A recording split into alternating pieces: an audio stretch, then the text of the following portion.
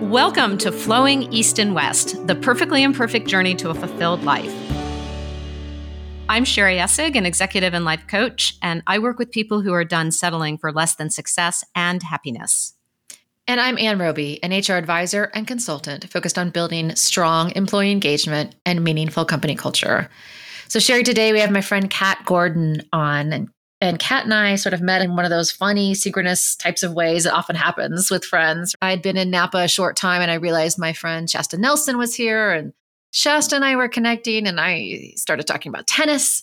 She's like, oh my God, you've got to meet my friend Kat Gordon. She's like a tennis fanatic and she's just moved to Napa. And I'm like, wait, I think I did meet her in a tennis clinic. And so it was just one of those funny things, like we were destined to meet. So I'm so excited to welcome Kat to the podcast today. And before I let her jump in, I thought I would just tell everybody a little bit about her. Kat is the founder and director of the 3% movement.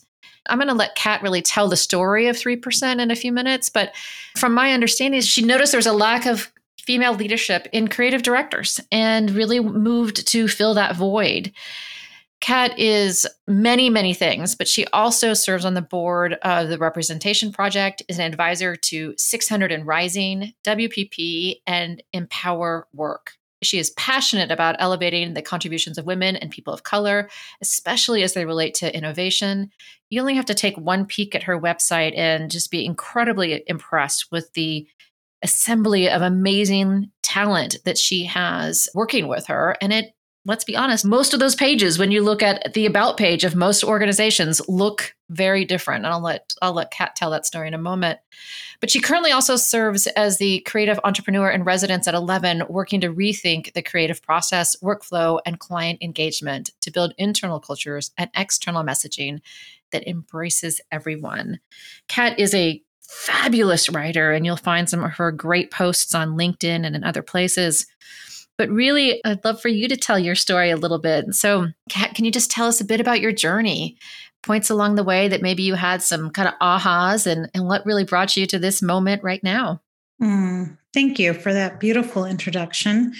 Yeah, I want to start with my age because I feel like that's something that women never start with, or they're always kind of trying to dance around it. And I think ageism is a huge problem. So I'm 56 years old, newly divorced, newly empty nested, if that's such a thing, and really happy. I feel more like myself than I ever have before. And that is, I think, the goal of life is to become the person you're supposed to be. So I'm feeling a lot of transformation in my life. Some of that can be destabilizing, but I'm also feeling the truest version of me. And that feels really grounding. What a beautiful thing. A lot of people will go through what you've been through with uprooting your life and your kids leaving the house and going through a divorce and all of that. And that can, to your point, can be incredibly destabilizing. But you're sort of emerging with those butterfly wings fluttering. It's a beautiful thing to watch. And very worthy of celebration. Thank you. Yes, it feels good. And I also share it because I suspect there are probably some listeners who might be still in a place where they sense they're not in the right environment for themselves to flourish. And they might be blaming themselves instead of their surroundings. So I think the inquiry about where can I flourish is a really good thing for everyone to be thinking about throughout their lives. And I finally feel like I've kind of unlocked that riddle for myself. So that's really gratifying. And then, you talked a bit about my professional life. I'm someone who's always had a very creative focus. When I was a little girl, I was fascinated by pen pals. I used to write them letters. I had one in Japan. I had one in Colorado. At one point, I had one in the Netherlands. And also kept diaries and read all the time. And so I was definitely someone who loved other people's stories. It was always very motivating to me. And so I guess it's no surprise that I found myself as an advertising copywriter, which is kind of marrying the two worlds of understanding how to be persuasive with people, how to understand their needs and wants, and then also being good with words. And so I've worked inside the advertising business for a very long time as a creative director. And as Anne said, I noticed a huge discrepancy in my field. I was an advertising creative director at a time when only 3% of creative directors were female. So if you've watched Mad Men, that means there were 97 Don Drapers for every 3 Donna Drapers. And that's a problem because if you look at the consumer buying audience, it's largely female and it's multicultural and multi-ethnic. And so it's ridiculous to have all of the ideas come through one prism.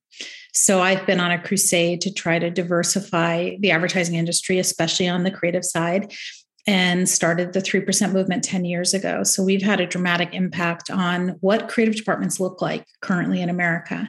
And it's awesome. And the ideas are better. And I think people are having more fun, including the white men. So that's a bit about me.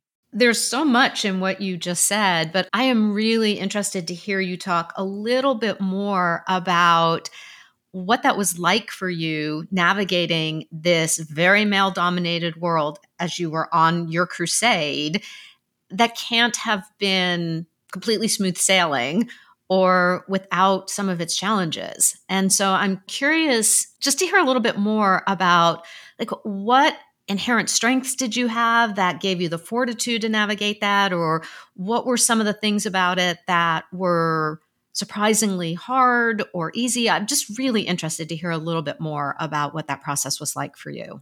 Yeah, it's funny. I never internalized that kind of sexism, I suppose. Let's call it what it is.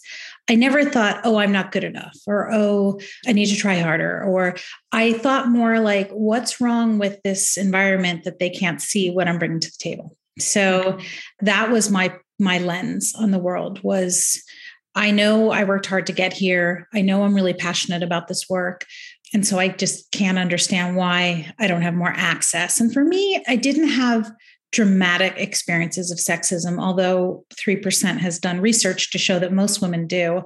I had more a sense that I was underestimated a lot, that people just didn't think I could handle the biggest clients or the biggest assignments, or then even that I'd want to travel once I had kids. And so I know, Anne, you're a big Enneagram fan, and I'm a number 7. I'm the enthusiastic visionary. I'm always about what's possible. I'm incredibly optimistic.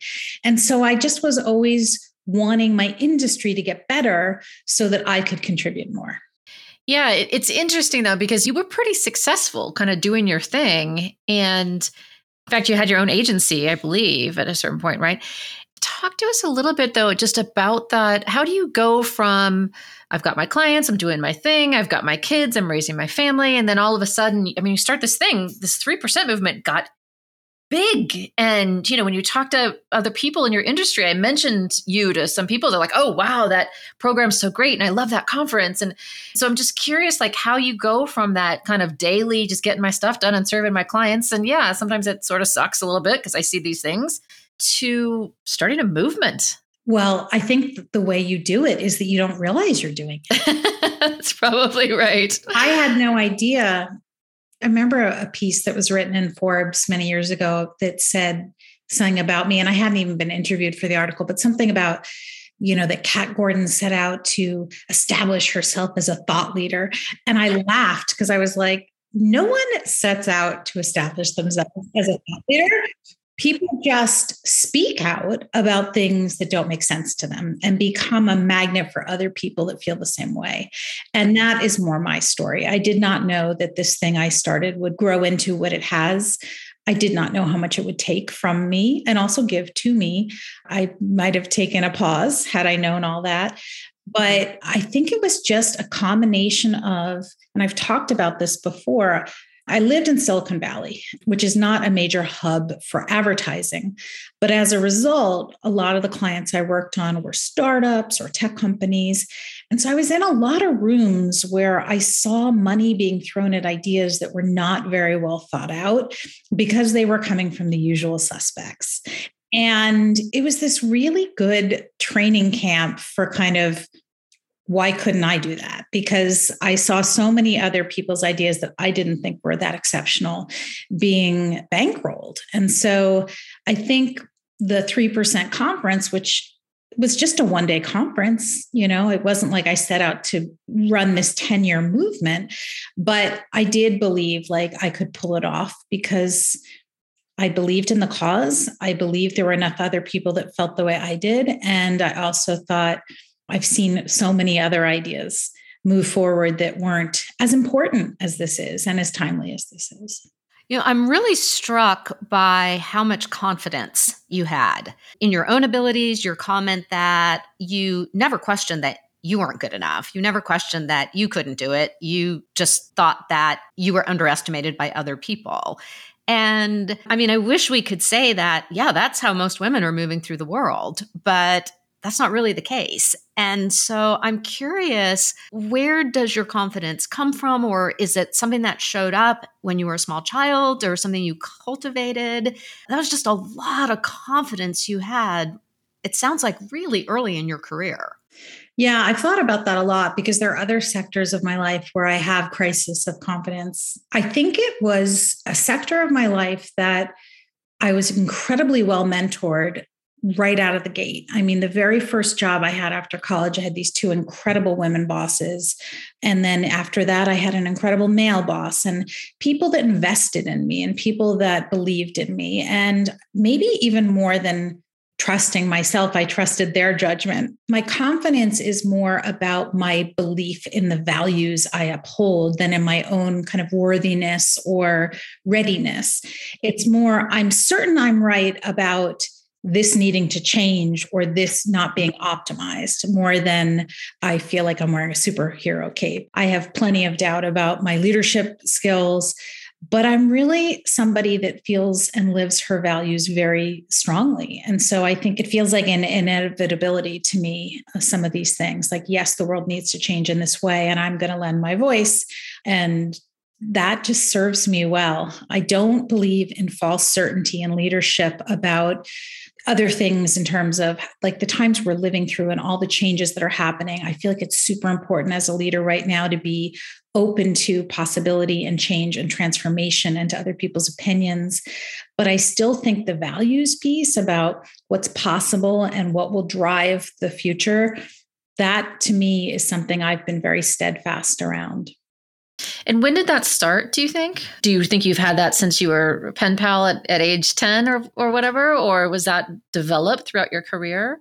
Yeah, I mean, I had somebody recently tell me that they thought I had intuitive powers, and I don't want to get too woo-woo here, but let's go woo-woo. Why not? Okay, let's get super woo-woo. The night before the very first 3% conference, where there was a lot riding on the line, and I'd never done this before, and a friend asked me if I was nervous. And I remember I said to her, I don't know how to explain the feeling I have, but I feel like the conference already happened. So it kind of felt like a foregone conclusion, or like I'd walked or lived it already. A couple times that's happened in my life where I have felt like maybe I already had this experience and now I'm having it again. And so, that's not like a piece of advice I can give to somebody and be like, try this at home. It's just what happened for me. And so I share it because it's true for me. Have you cultivated that, or is it more just like it just shows up and you just have that feeling? It just keeps happening. In very recent months, I've started to think, could I make this something that I try to invite even more deeply into my life? And what would it look like? What would I be doing? What practices, what routines or rituals would invite more of that? Because it's very reassuring, that feeling when it happens. It makes me feel like I have almost divine protection. I don't know. I don't know why it happens for me. I don't know why I'm awake to it or aware of it. I mean, maybe it happens for everyone, but they're just sleepwalking through their life. And I just tend to notice things. I mean, I use that term a lot, that I'm a noticer. And I think all good creative people are. They notice things other people miss. They notice connections between things that might seem they're from disparate worlds. And this might just be another example of that. Well, what I love about what you just said is that you were completely receptive to it. I mean, I think this happens to people all the time where they get some kind of feeling or they have some kind of experience and they just dismiss it as, yeah, it was weird, right? Or I imagined that, or I couldn't possibly act on that. And so I'm just so admire the fact that you were completely receptive to it. And look at what happened, right? I mean, it's pretty amazing. I think we understand such a small fraction of how the world really works and how our bodies and minds and spirits work, and how interconnected they all are. And the more I kind of break through those membranes that we think kind of separate those worlds, it's like watching a higher definition television of your own life. Do you remember the first time you noticed it? Not necessarily, but one of my best friends from childhood, her older sister, who obviously I grew up around, whenever something in her life happens that's like coincidental or kind of unusual, she'll call it a Kathy McCaw. That was how I grew up. I was Kathy McCaw. She'll be like, I had the most incredible Kathy McCaw today. I guess I was just someone that either talked a lot about things like that were happening to me, or people saw that I tended to have more than my share of them. But I love that someone else kind of turned me into a noun, I guess, not a verb. Well, and it's also really cool that nobody ever tried to shut it down in you. Or did they? I mean, you didn't really talk about that. Yeah, I think I picked a really good field to go into for that, because what I do as an advertising creative, it's not an exact science. It's not there's one answer and that you need to defend it in front of a group of your peers. It's a much more fluid and human and juicy and open-ended pursuit being a creative. And so I think I haven't met a lot of resistance because I'm in a field that welcomes the edges of who we are and how we think. Yeah.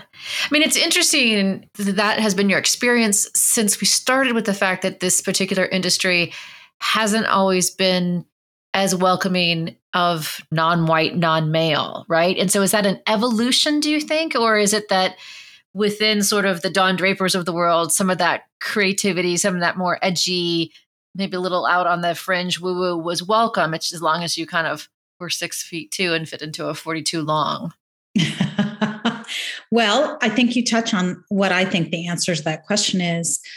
I think one of the reasons why women, especially as creative leaders, have been discounted, overlooked, is because we haven't been given full permission to bring our complete lived experience to the concepting phase. If you look at men who are the status quo, especially in advertising, they don't edit themselves. They don't edit any of their life experiences. They bring all of it to bear and just kind of think it's relevant and welcome. Whereas women are trying to work their way into an industry that is not built for them. And so I think we edit ourselves, or we don't bring our full lived experience. Exactly the same goes true for people of color who have amazing life stories and histories and ancestry and all sorts of life experiences to draw upon, which is just mecca for creative ideation.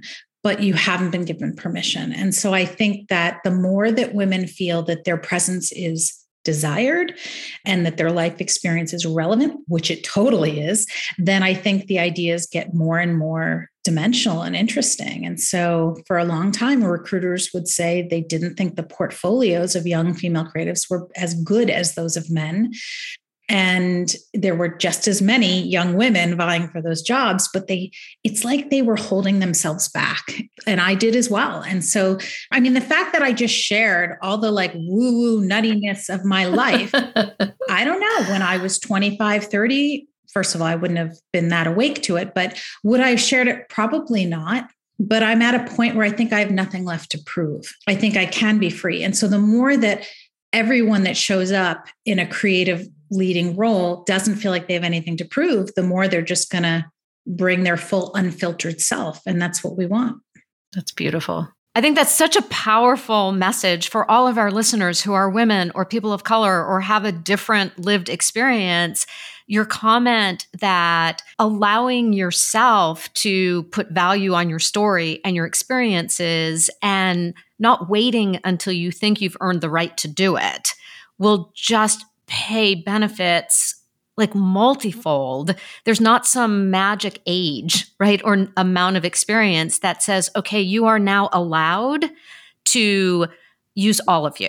And I think that's just such a powerful message for everyone who's listening.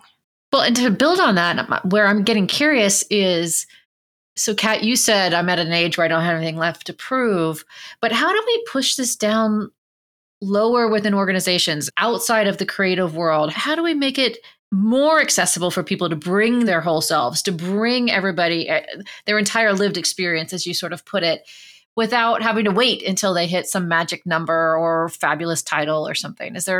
What thoughts do you have on how we expand that out? Yeah, I mean, I think it's not necessarily the duty of the individual, it's the duty of the leaders inside of companies and universities and any other organizations.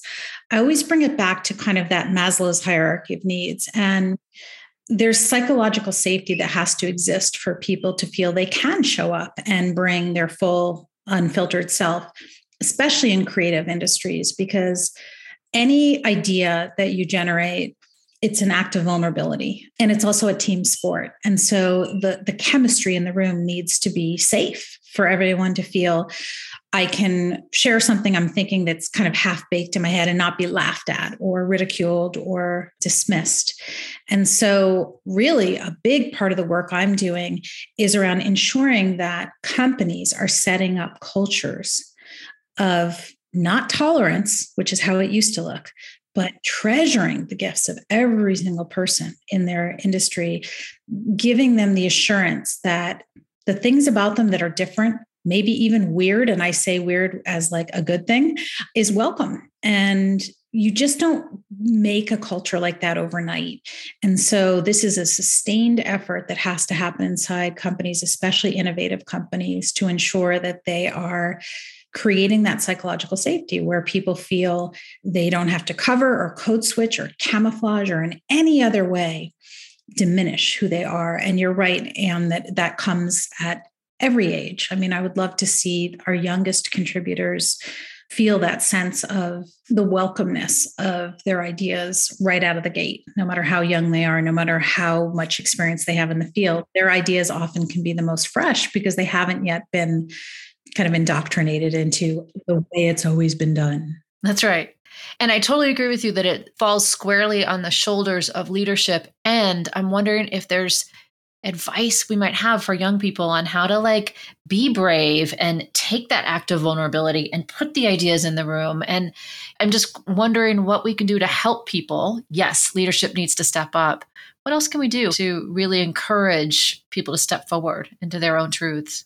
What a beautiful invitation. I'm trying to think about kind of the advice I give to my sons because they're 19 and 24. I send them this little newsletter that I write that they can't unsubscribe from. It's just for them. Called the Mamo instead of the memo. And it's just random things that I see. But essentially what I'm doing is I'm kind of coaching them from afar in things I think are interesting or things that are happening in the world I hope they're paying attention to, or just even recipes that I can't wait to cook for them when they come home. But I think it's that way of kind of telling them, I'm still your mother, I'm still your mentor, and I hope that you are still learning and challenging yourself as a person. And so, I mean, when you asked me, how did I get so confident? And I credited it to mentors, the first people at my job. And so I do think that if you're a young person, to try to seek out your believers, the people that see the promise in you, the people that you feel safe with, and spend time with them and ask them for help when you need it. That's another thing. Gosh, I really, really feel like asking for help is looked at in this world as a sign of weakness, when in reality, it's the whole purpose of the gig. And I remember saying that to my younger son the first time he hit a life block, and he was embarrassed and ashamed that he couldn't get through it on his own.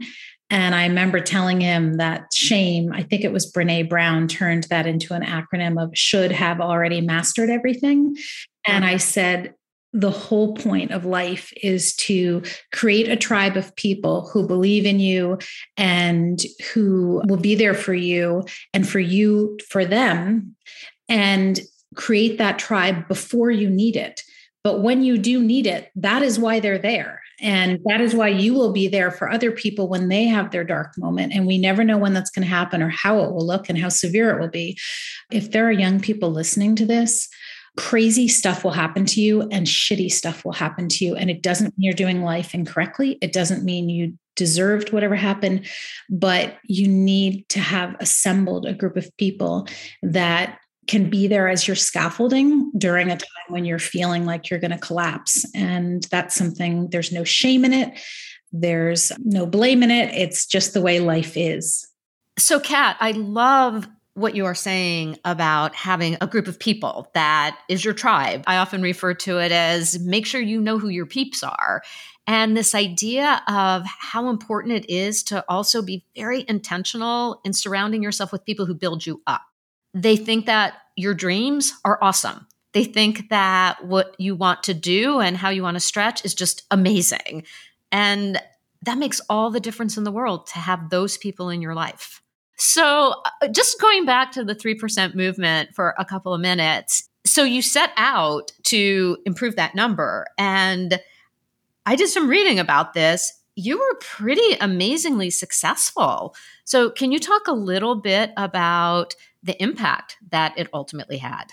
Yeah, for sure. So 3% of creative directors were women. 2012 is when we launched. That number had been at that place for 30 years.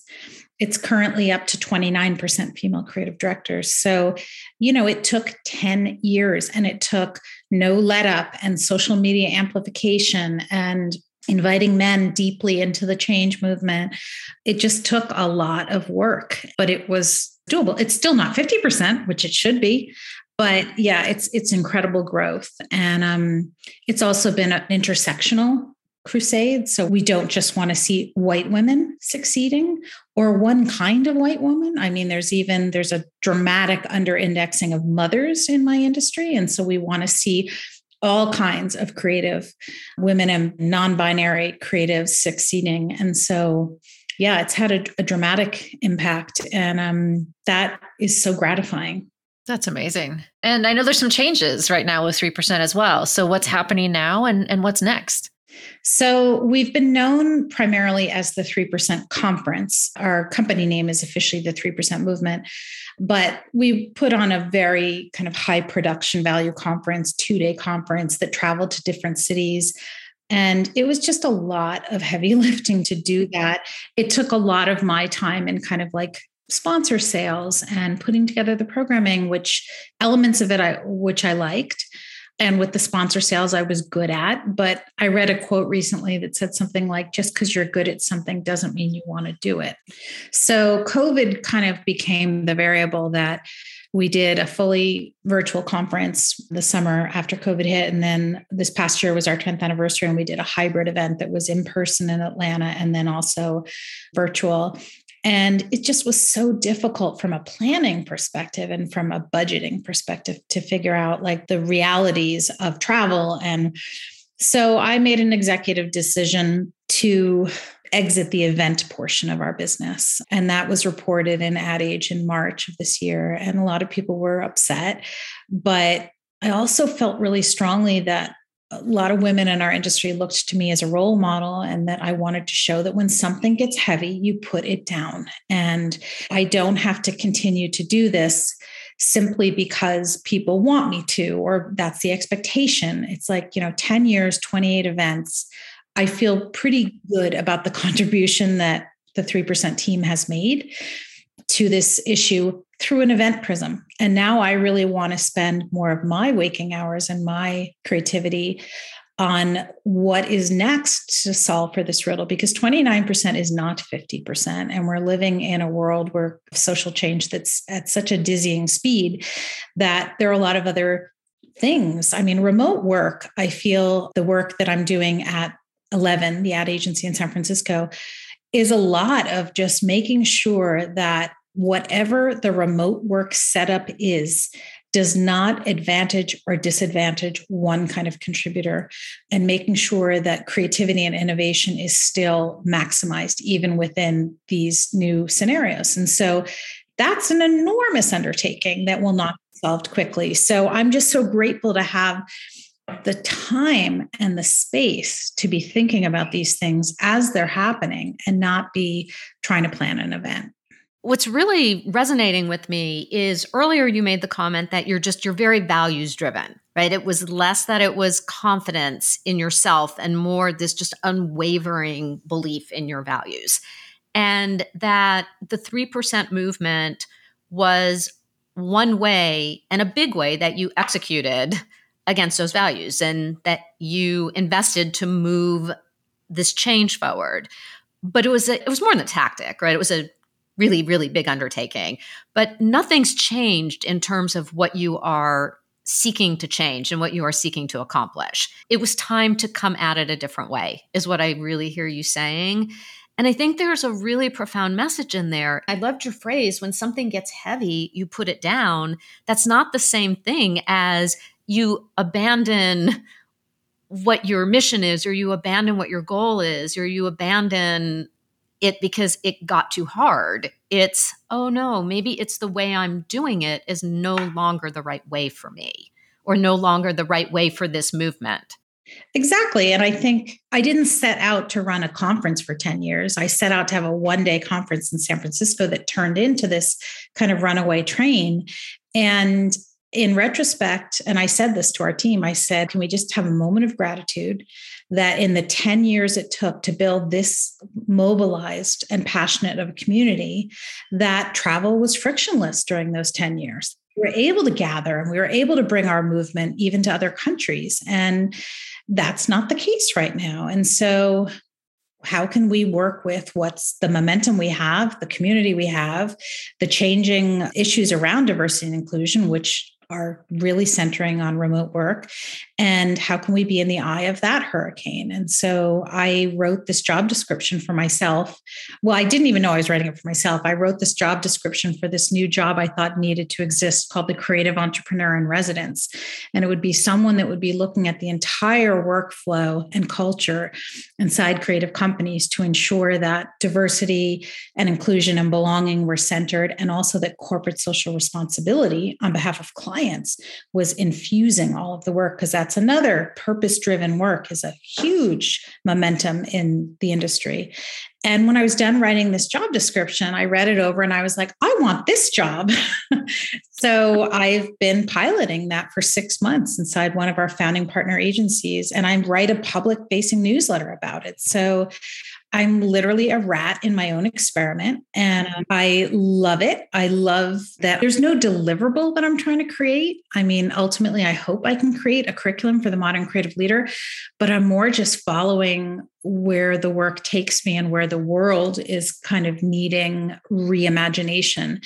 And so it's been so amazing to do this work at this point in my career and to be able to talk about it openly with other leaders that are trying to figure out their way through the darkness. So we've talked a lot about your business life and what you're building and where you're moving to the next. You touched on the fact that you are recently divorced, recently empty nested. I'm curious, what's next for you, Kat Gordon, personally in your life? Where are you going next? What's coming up? Well, I am just having the most unbelievable love affair with my house. And you've been to my home. I bought it just a few months ago. It was built in 1896. It's in the historic district of downtown Napa.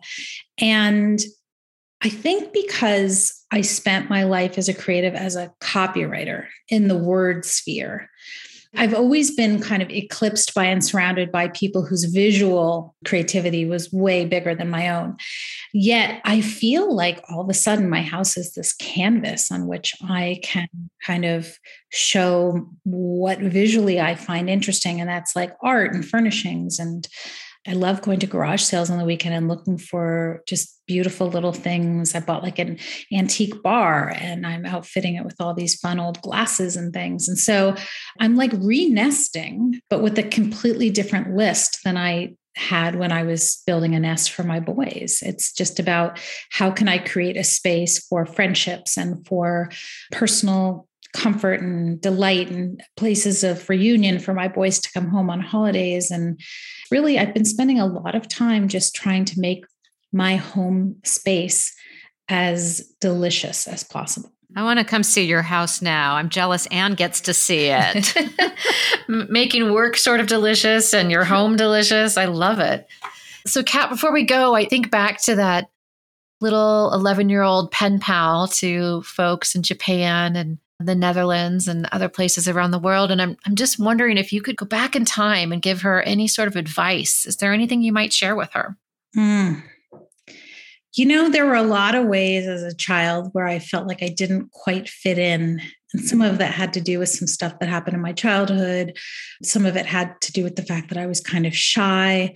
But I think the thing I would tell her, little Kathy McCaw, is that if you don't feel like you fit in this world, don't worry about it, because you're actually here to help create a better one, where more people feel like they do belong, they do fit, they are welcome. I think that that's what I would tell her, so that in those times where she feels socially ill at ease or like she's just not cut or wired like all the other kids, I would tell her, don't worry, that'll be your superpower. That was really beautiful. So, Kat, thank you so much for joining us today. We really appreciate it. Oh, my delight. So I think that's going to wrap up our episode for today. We really hope you enjoyed it and would love it if you would share our podcast with a friend, give us a rating on iTunes, or post it to your own social media. You can find information and previous episodes at flowingeastandwest.com. Please join us next time for Flowing East and West, the perfectly imperfect journey to a fulfilled life.